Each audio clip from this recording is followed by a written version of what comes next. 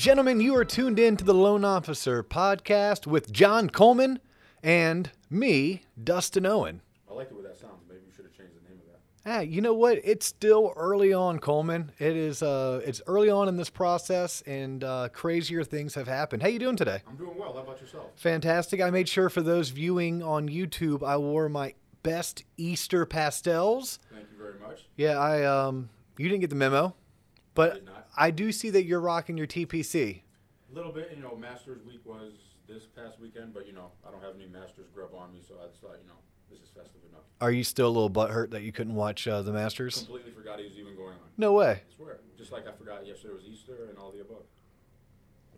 Yeah, I was going to forget it was Easter as well, but my kids wouldn't let me forget that. I guess no matter the age of your children, they still expect the Easter Bunny to come by the house. I gave up on that dream a long time ago. Yeah, so no Easter Bunny for you? Nothing. Perfect. So here was what I had in mind today. So this is the Loan Officer Podcast. So obviously, Loan Officer is a mortgage professional. Mortgage professionals help home buyers finance their home purchases. Correct. But how many times do people get to listen in on either each other's home buyer consultations, pre-approval requests, and more importantly, if you're not a loan officer, this episode is going to be fantastic for you to listen in because you and I are going to role play a pre-approval consultation. I call them home buyer consultations, pre-approval requests, essentially showing the non-mortgage professional this is what should transpire when you call to inquire about financing for your home. If this type of conversation, and not this exact conversation, but if this type of conversation isn't transpiring, take a deep breath, take a step back, and reevaluate your selection for lenders because this is the type of conversation every home buyer should have when they're trying to obtain financing. And it starts at the pre-approval process. This conversation should not be the one that's had once you're under contract. Because once you're under contract, it's kind of too late. You've signed your name to a contract that's obligating you to X, Y, and Z. And that X, Y, and Z typically comes with a deposit. And that deposit has a comma, which means it's in the thousands of dollars, right? And if you are a loan officer, whether you're a rookie LO brand new to the business, or whether you're a 20-year seasoned vet who's closing 200 plus transactions a year, I find that there's always something for us to learn. I mean, I walk around the office here at Waterstone Mortgage, and we have about 20 loan officers who work in our local branch. And I pick something up daily. If I just stop and listen enough, the way that that particular loan officer describes that particular question or that particular document, sometimes I cringe. I'm like, ooh, which, you know what? People listening today may hear me pre-approve you and they may go, ooh, and cringe. But I also have a couple aha moments like, man, I never thought of it that way. So I figured, what better way for us to spend our time today but to do a role play or a mock home buyer consultation. Are you game for this? Sounds good. Do you have any apprehensions? I do not. None at all. This is great. Okay, for the audience, would you consider yourself an extremely knowledgeable home buyer or pretty much the standard when it comes to your understanding of the process? Standard. So you have financed and purchased 0 to 1 homes, 2 to 5 homes, or 5 plus homes? 0 to 1.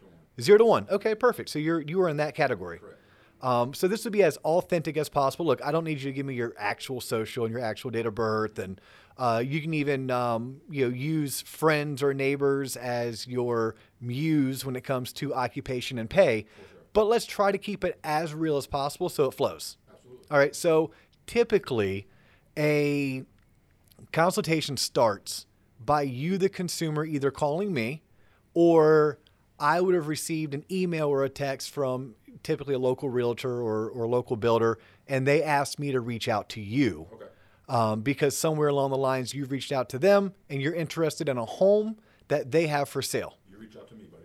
You want me to reach out to you? Okay, perfect. Let me get a sip of water for this one, okay? Go ahead. Don't be nervous. Oh, geez. All right, here we go. Okay. So ring, ring, ring, ring, ring, ring. Hello? Hey, John. Yeah, this is John. Hey, John, this is Dustin Owen over at Waterstone Mortgage. How you doing today? Hey, Dustin. Good. How about yourself? Fantastic. Hey, I'm giving you a buzz because Susan with Berkshire Hathaway told me to give you a call. Perfect. Yeah, I just talked with Susan the other day. Do you have a couple minutes? No, perfect. This is perfect timing. All right, sweet. So I understand that you and your wife, correct? Correct. You and your wife are looking at purchasing a home, Correct. and you may even be at a place where you're ready to make an offer. Correct. Yeah. So we've been renting for the past kind of 8 years. Been married for over 10, and kind of we really just at the point now where we have a little bit saved up, and we kind of want to take that next step. We looked at a couple of neighborhoods that we liked, and I think we kind of looked at a couple homes, but from here I really don't know where to go, so that's kind of why I reached out to you. Perfect. Well, I'll be sure to walk you through the process. I'm going to ask you some questions that are pertinent to getting you qualified. Other questions are more pertinent to making sure that I do the best job for you. Okay. But before we get rolling, out of curiosity, how'd you come about Susan over at Berkshire? Well, Susan, actually, one of my friends, my coworkers, he recently purchased a house, and I was referred to Susan by him. He's a good friend of mine. I trust him, so kind of here we are right now. Well, he probably already told you this, but let me just echo anything he told you. She's phenomenal. I mean, like one of the best in the business. She specializes in only working with buyers, and I bet she has helped in her career 500-600 people just like you. She's actually one of the few people I would recommend my own friends and family to if they're looking at buying. Nice. So yeah, you are definitely in good hands. Nice, very cool. Yeah, she was very nice. First time we spoke, she spoke highly of you as well. So hopefully we can get something done. And obviously you understand at this standpoint, for you to move forward, you need to have a pre-approval letter in hand because any seller is going to mandate that you are legit in order for them to open up their house to let you come tour it, correct? Gotcha, yeah. All right. Now, I didn't catch this, but what's your wife's name? My wife's name is Aja. Aja. Okay, so John and Aja. And you all have children or no kids? No kids. Perfect. Not that having kids is perfect or not perfect. I have 2 kids, and sometimes I'm like, you know what? That's not perfect. But nonetheless, it is a question on the questionnaire that I have to ask. In fact, the questionnaire tells me dependents.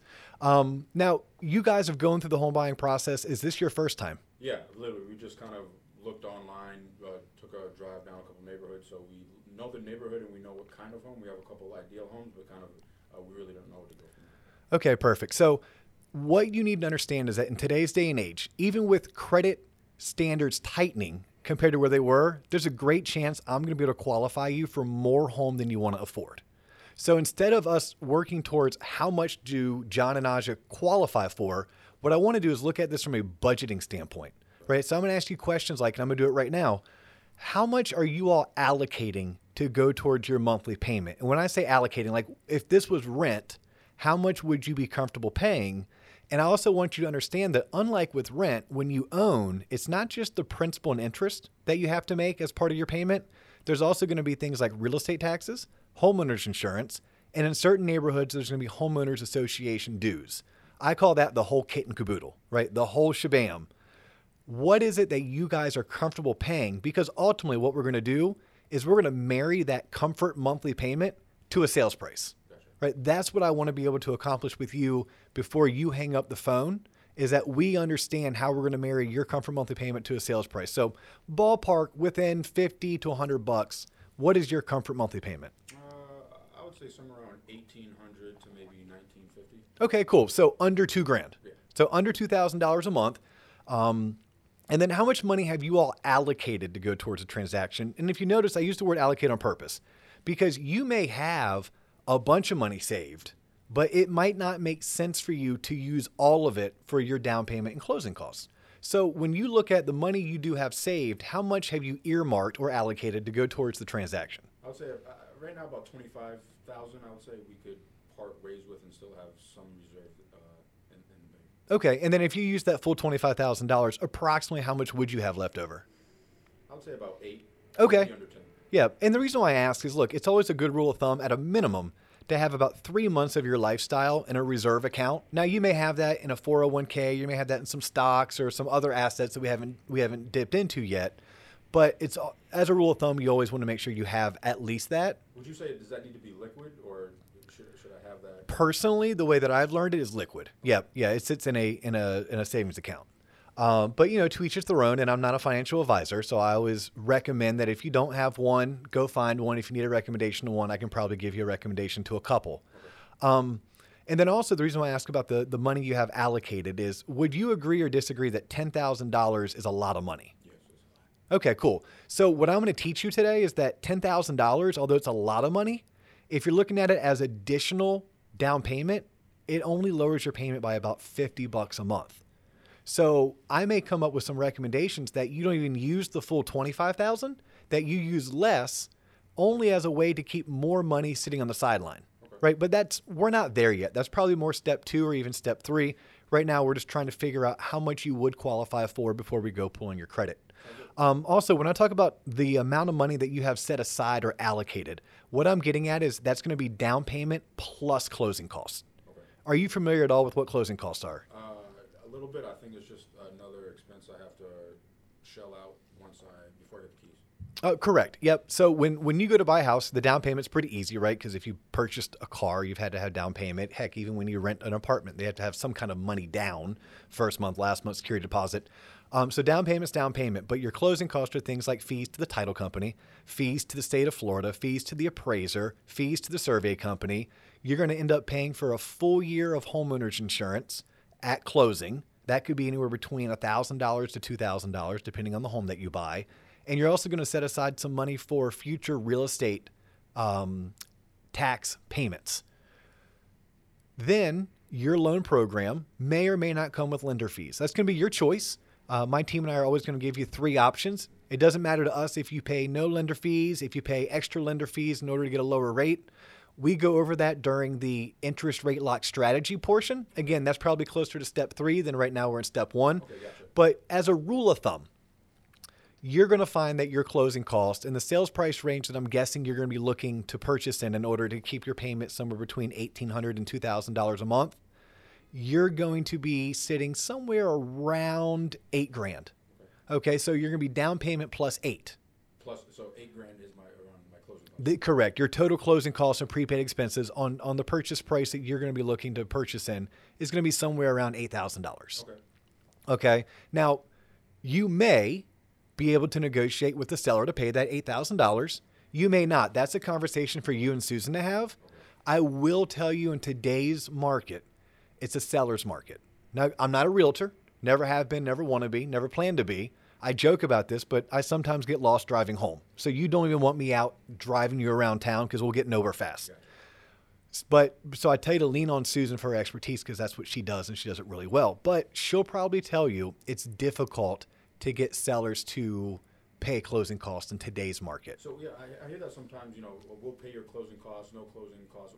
Can you explain that to me? Because some people... Yeah, it's a marketing strategy. How about this? How about if I gave you an opportunity, you could buy a house today that was worth $300,000. And if you paid me the full $300,000 to incentivize you to pay me full price, I'm going to pay $8,000 towards your closing costs. Or you could say, I don't want you to pay my closing costs. Sell me that house for $292,000. Oh, so they just inflate the price, kind of? No, because the home's worth $300,000. Okay. Right? We established the home was worth $300,000. It's just a matter of, do you want to pay 100% of the home's appraised value, or do you want to pay 97.5% of the home's value? If you bought the home, and by the way, there's some rough numbers, but just to give us an idea, if you wanted to pay $292,000, you could pay $292,000, pay your own closing costs, and you just bought a $300,000 home for $292,000.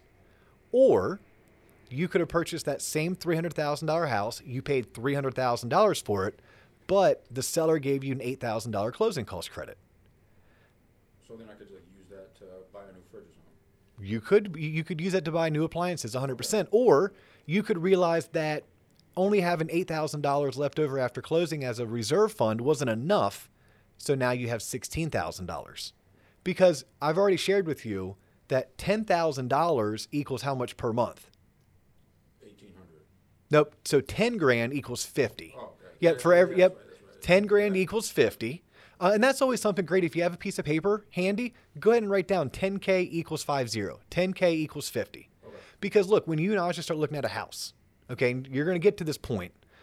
If 10K equals 50, that means $1,000 is only $5. All right, so it's not that. Well, hold on. What if you go find a house and you guys are just hell-bent that you're only going to pay $292, but the seller, man, he wants $294. You're not willing. You're too competitive. You're not willing to give in to that seller. You're not budging off of $292, but man, your wife loves this house. I mean, well, let me ask you a question. is getting into a knockdown, drag out argument with your spouse worth $10 a month? I would say no. Because that's how you should look at it. It's $10 a month. 10K equals 50, so 1K equals 5. Okay. So when we're back on why you would want to pay $300,000 for a house in order to get $8,000 in closing costs, because you may realize that $8,000 is only going to make your mortgage payment $40 more a month. Gotcha. And just out of curiosity, do you sleep better at night having $8,000 in your savings account or having your housing payment be $40 cheaper per month? $8,000 in my savings account? Yeah. I mean, there really is no wrong or right, but I'm with you. I sleep better at night knowing that I have that extra $8,000. So here's what we know. We know you want to keep your payment between $18,000 and $2,000. What I don't know is, what do you do for a living? I'm a marketing assistant. Okay, perfect. Is that a salary job? Salary, yes. Okay, salary, W-2. Everything. Okay, do you get any commissions, bonuses? No, just straight salary. Just straight salary. And the reason why I asked that is just as an FYI to you, because maybe some of your friends or coworkers are this way, there's different underwriting criteria. So your income is probably one of the easiest incomes to document, because part of the process is I have to document your income. Okay. There's a little acronym we use in mortgage finance, and the acronym is called PAIL, P-A-I-L. We're going to look at the property. We're going to look at your assets. We're going to look at your income and your liabilities. We figure out your liabilities by your credit report. Your income, we document by getting things like your W-2 and your pay stub. Your assets, that's where we ask you for your bank statements. The property, we normally get property information through an appraisal. So we're not there yet. But just as a little food for thought, the reason why I'm going to ask them these questions is because I need to determine not only how do I marry a comfort payment to a sales price, but the type of property you're looking to buy, where the money for down payment is coming from, and how am I going to qualify you? Yeah, Susan said you'd be asking a lot of questions, so I was prepared. Perfect. Okay. So you're W-2'd, you're salaried, and your annual salary is how much? 65. So you're at $65,000 per year. And how long have you been with your employer? 4 years. Now, quick question. Yes. You just need my salary, or what about what my wife makes? Do we combine that? How does that? Well, so ultimately, what we're going to look to do is qualify you all both with both of you on the loan application. Okay. Now, if need be, we can do a loan in just one person's name while still putting the other person on the contract and also on the title. Okay. We would do that for qualification purposes. Okay. A good example of why we would do that is if one person's credit was superior to the other person's credit, then we would want to go with the person who has superior credit, assuming their income was enough to carry that payment. Now, if we need her income to qualify, then we need her income to qualify. Okay. Now, what does she do for a living? She's I would say front office assistant. Okay, and is that a salaried or hourly position? Salaried as well. Salaried as well. Okay, and her annual salary? 55. Okay, so you're at 65 plus 55, so you're at $120,000 a year, $10,000 a month. Yeah. So hey, just food for thought. Without me even getting into your debts, I'm thinking with my eyes closed, I could probably qualify you guys for like a $3,000 a month payment.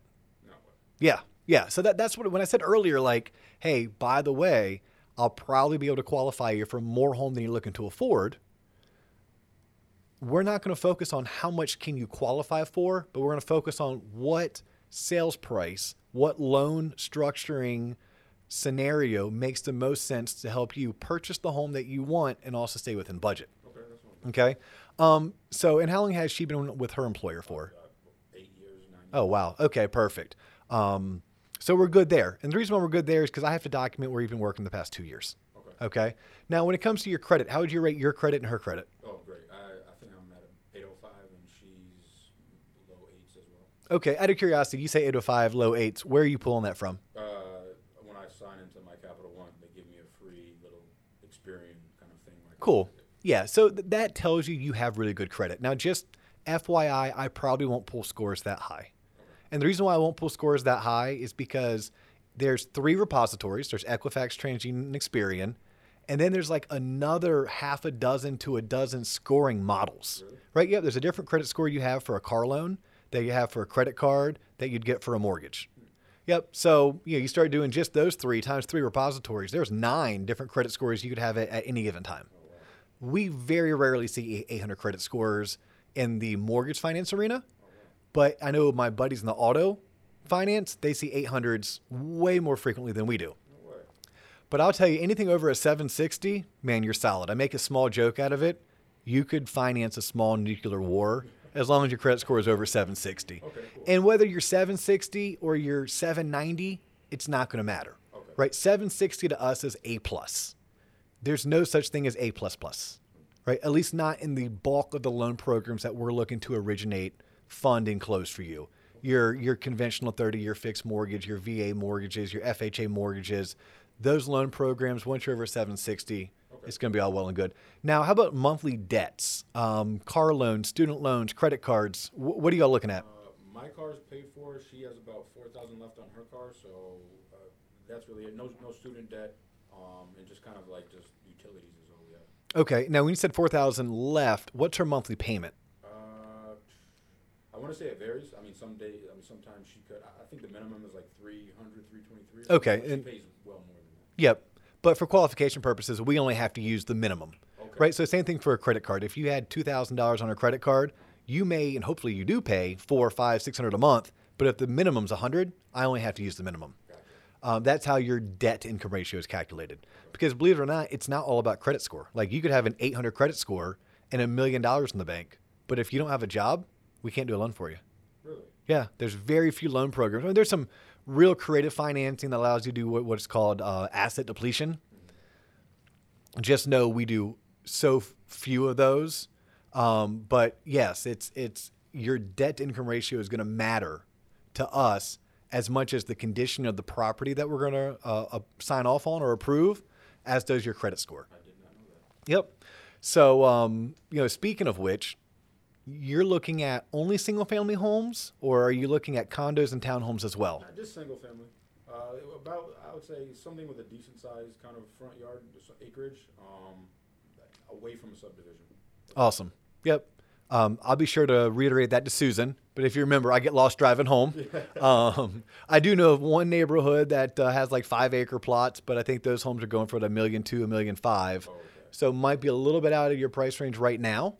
But no, the reason why I ask is because certain property types are more difficult to finance. So if you're looking to buy a condo, just FYI only, condos are a little bit more difficult to finance than a single family home. Really? Yep. The reason why is because when you buy a condo and we're financing one, you only own the air that is held inside of your unit, right? There's a condo association that has ownership of the building.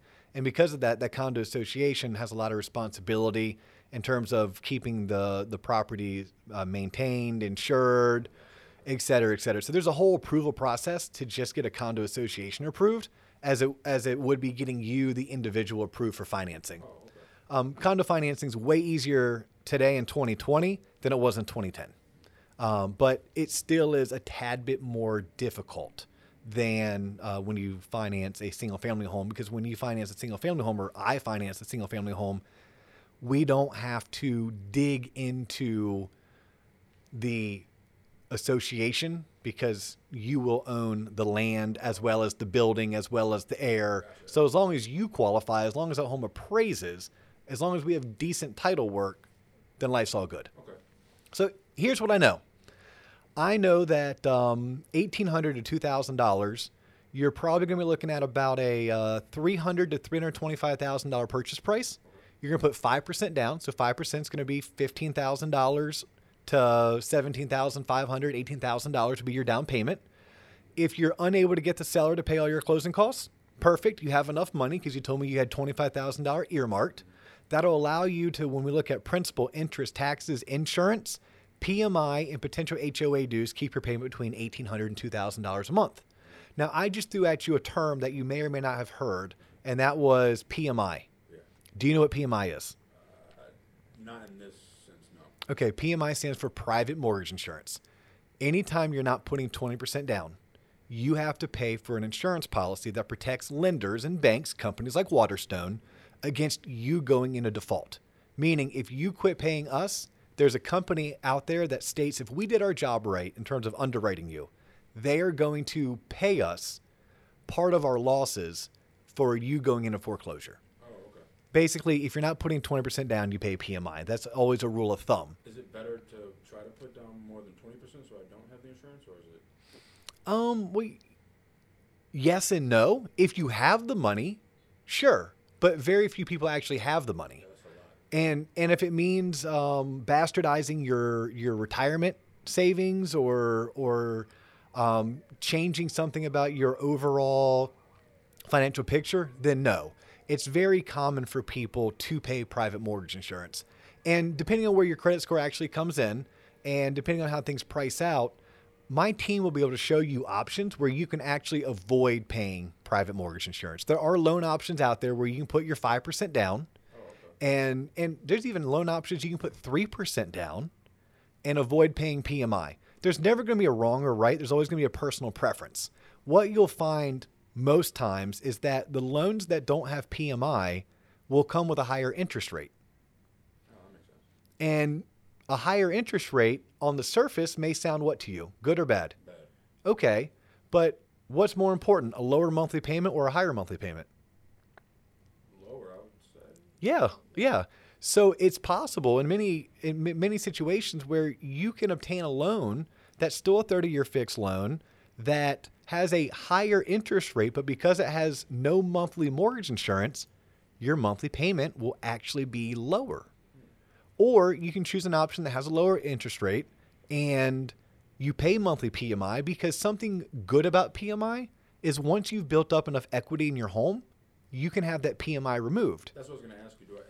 The insurance, do I have to have it for the entirety of the loan, or does it have to go away? It depends on the loan product, but right now I'm thinking we're going to do a conventional loan for you and not an FHA loan. So because we're going to be doing a conventional loan, the PMI on a conventional loan does have the ability to be removed. Either by you paying down your loan, by your home appreciating, having your home reappraised. There's several ways you can go about getting your PMI removed.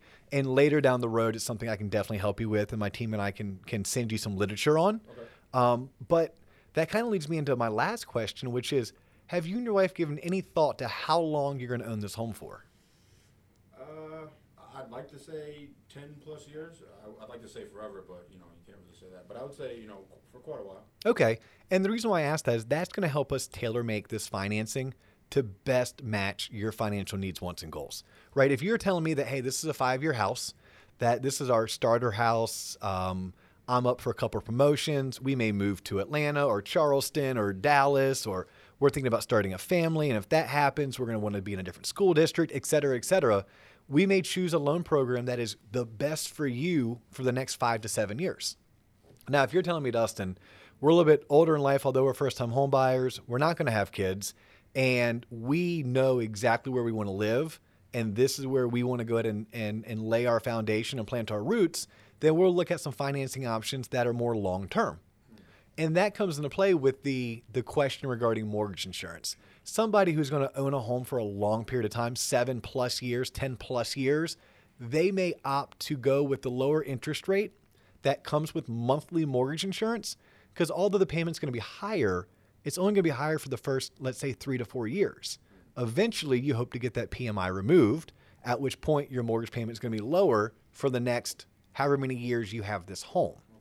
But something I always want you to consider is a bird in the hand is worth more than two in the bush. Yeah, you got it. Yeah, a bird in the hand is worth more than 2 in the bush, meaning the guaranteed is sometimes better, or a lot of times better, than the unknown. And I'm just going to tell you statistically, every 7 to 9 years, it used to be 5 years, by the way, but with rates being so low, and some of the consumer behavioral changes since the Great Recession of 2007, 2008, we're finding people stay in their homes and they stay in their loans a little bit longer. But statistically speaking, every 7, 8 years, I think 9's pushing it, let's call it 7 to 8 years, you are going to obtain a new loan. You're either going to pay this one off because you did a mortgage refinance. You're going to pay this one off because you're that good, fiscally speaking, that you just paid it off early, or you're going to pay it off because you're moving somewhere else. So just keep that in mind whenever you're making a decision. And you may keep this home as a rental property. Have you considered that? Would this be a home that even if you didn't live in it in 5 years, you would still have the mortgage because you want to keep this home to rent? Perhaps. I don't think we really thought of it like that. We just kind of want to get into the first home and just kind of start there. Okay, very good. Well, I'm going to leave you with this. There's 2 things we haven't discussed today: interest rate and the next steps. Okay. So interest rates in about 90 seconds. Here's what I can tell you about interest rates. They go up, they go down, they stay the same. Only one of those is bad. Just give me the lowest one you can. You would hope so, but do you want the lowest rate or do you want the best loan program? There's a difference? I thought lowest No, rate is- no. There's a big difference. I can get you a super cheap rate and maybe an FHA loan, but the FHA loan has super high mortgage insurance, and that mortgage insurance is forever. Now, an FHA loan is a great loan program for a lot of people, but I think for your scenario, and I'll show you these examples, but if you just wanted the cheapest rate might come with the highest monthly payment, and it might not be the best long-term solution. Really? Yep. But no, know this about interest rates. They change daily. In fact, they change hourly. A mortgage rate is nothing more than a bond. So just like you can turn on the news and see the stock market go up and down in pricing, the bond market is going up and down in pricing. When bond prices go up, interest rates go down. When bond prices go down, rates go up. You and I cannot predict which direction the stock market's going to go, nor the bond market. If we did, we wouldn't be hanging out talking today. We'd be living on our yacht in Fiji, right? And you'd be paying cash for that multi-million-dollar house. Actually, you might not. You might actually choose to still leverage yourself and obtain some kind of a good debt like a mortgage. But nonetheless, know that interest rates change on a daily basis. Know that the difference between 3.5 and 3.625 is a whopping $25 a month on your purchase price. Okay, as a homeowner, you should be more concerned with what your real estate taxes and your homeowner's insurance is going to do, because that'll have a greater impact on your monthly payment. You should have a better understanding of how much homeowners association dues factor into your monthly payment, because homeowners association dues can be $0 in one neighborhood and $125 a month in the next neighborhood. Yeah, we saw that some of the fees are more than my college rent. Yeah. So those are things that you should concern yourself with. What you need to know about my team and I, we're going to monitor the market for you. We're going to give you the most up-to-date advice as to what is transpiring. We're going to give you loan options. So we're going to give you 3 options. We'll give you an option where your closing costs are higher or your closing costs are lower, but the correlation is with a higher or lower interest rate.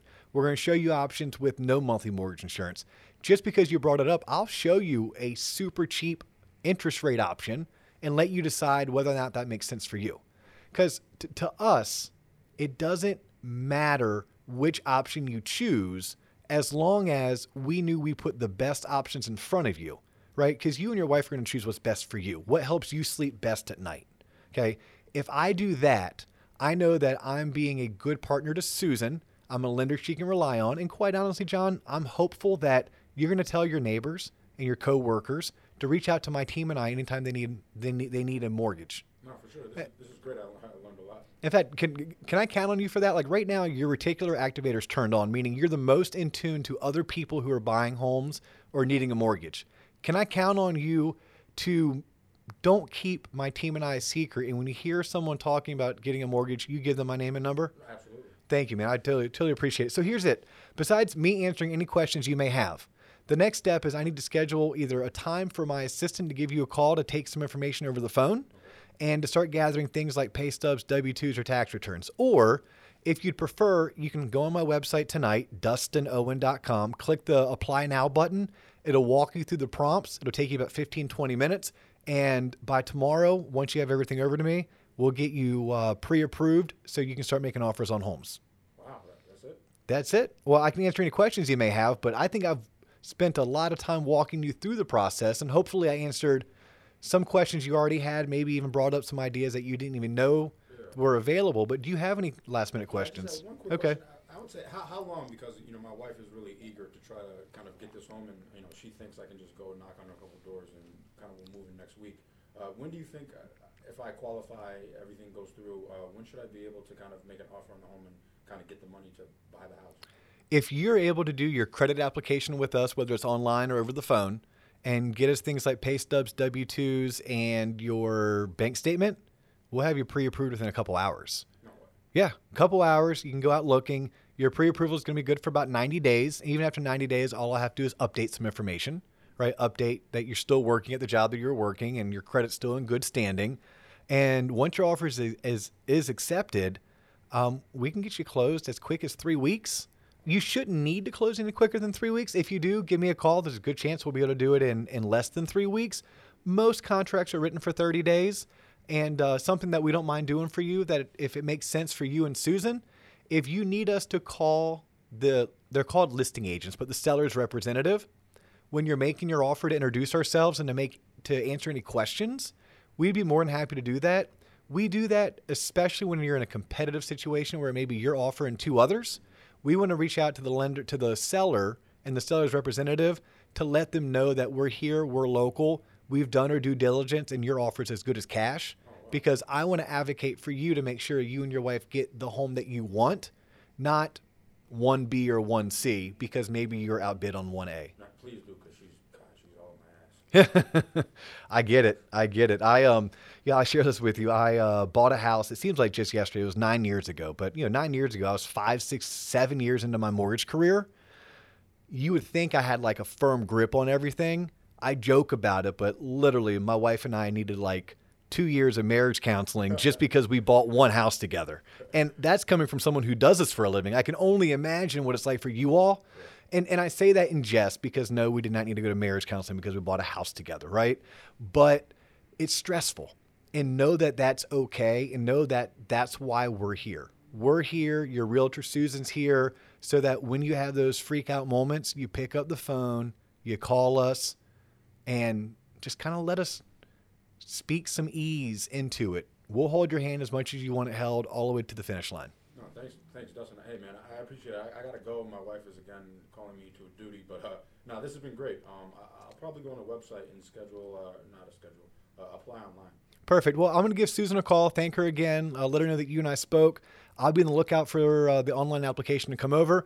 Hey, and if I don't get it tomorrow, you mind if I follow up with you then in 2 days? No, please do. Okay, then I'll follow up. Remember, my team will follow up with you, and we look forward to helping you out during your journey. All right, appreciate it, Dustin. Talk soon. All right, take care, John. Bye-bye. And that's it, guys. Like, that right there is 100% the way that a mortgage pre-approval or home buyer consultation should go from a financing side of things. Obviously, each buyer is going to bring their own flavor, their own element, right? We're all, in a positive way, we're all snowflakes. Not like, oh, millennials are snowflakes, but, snowflakes are each unique. And every home buyer is unique. Not everyone is the same.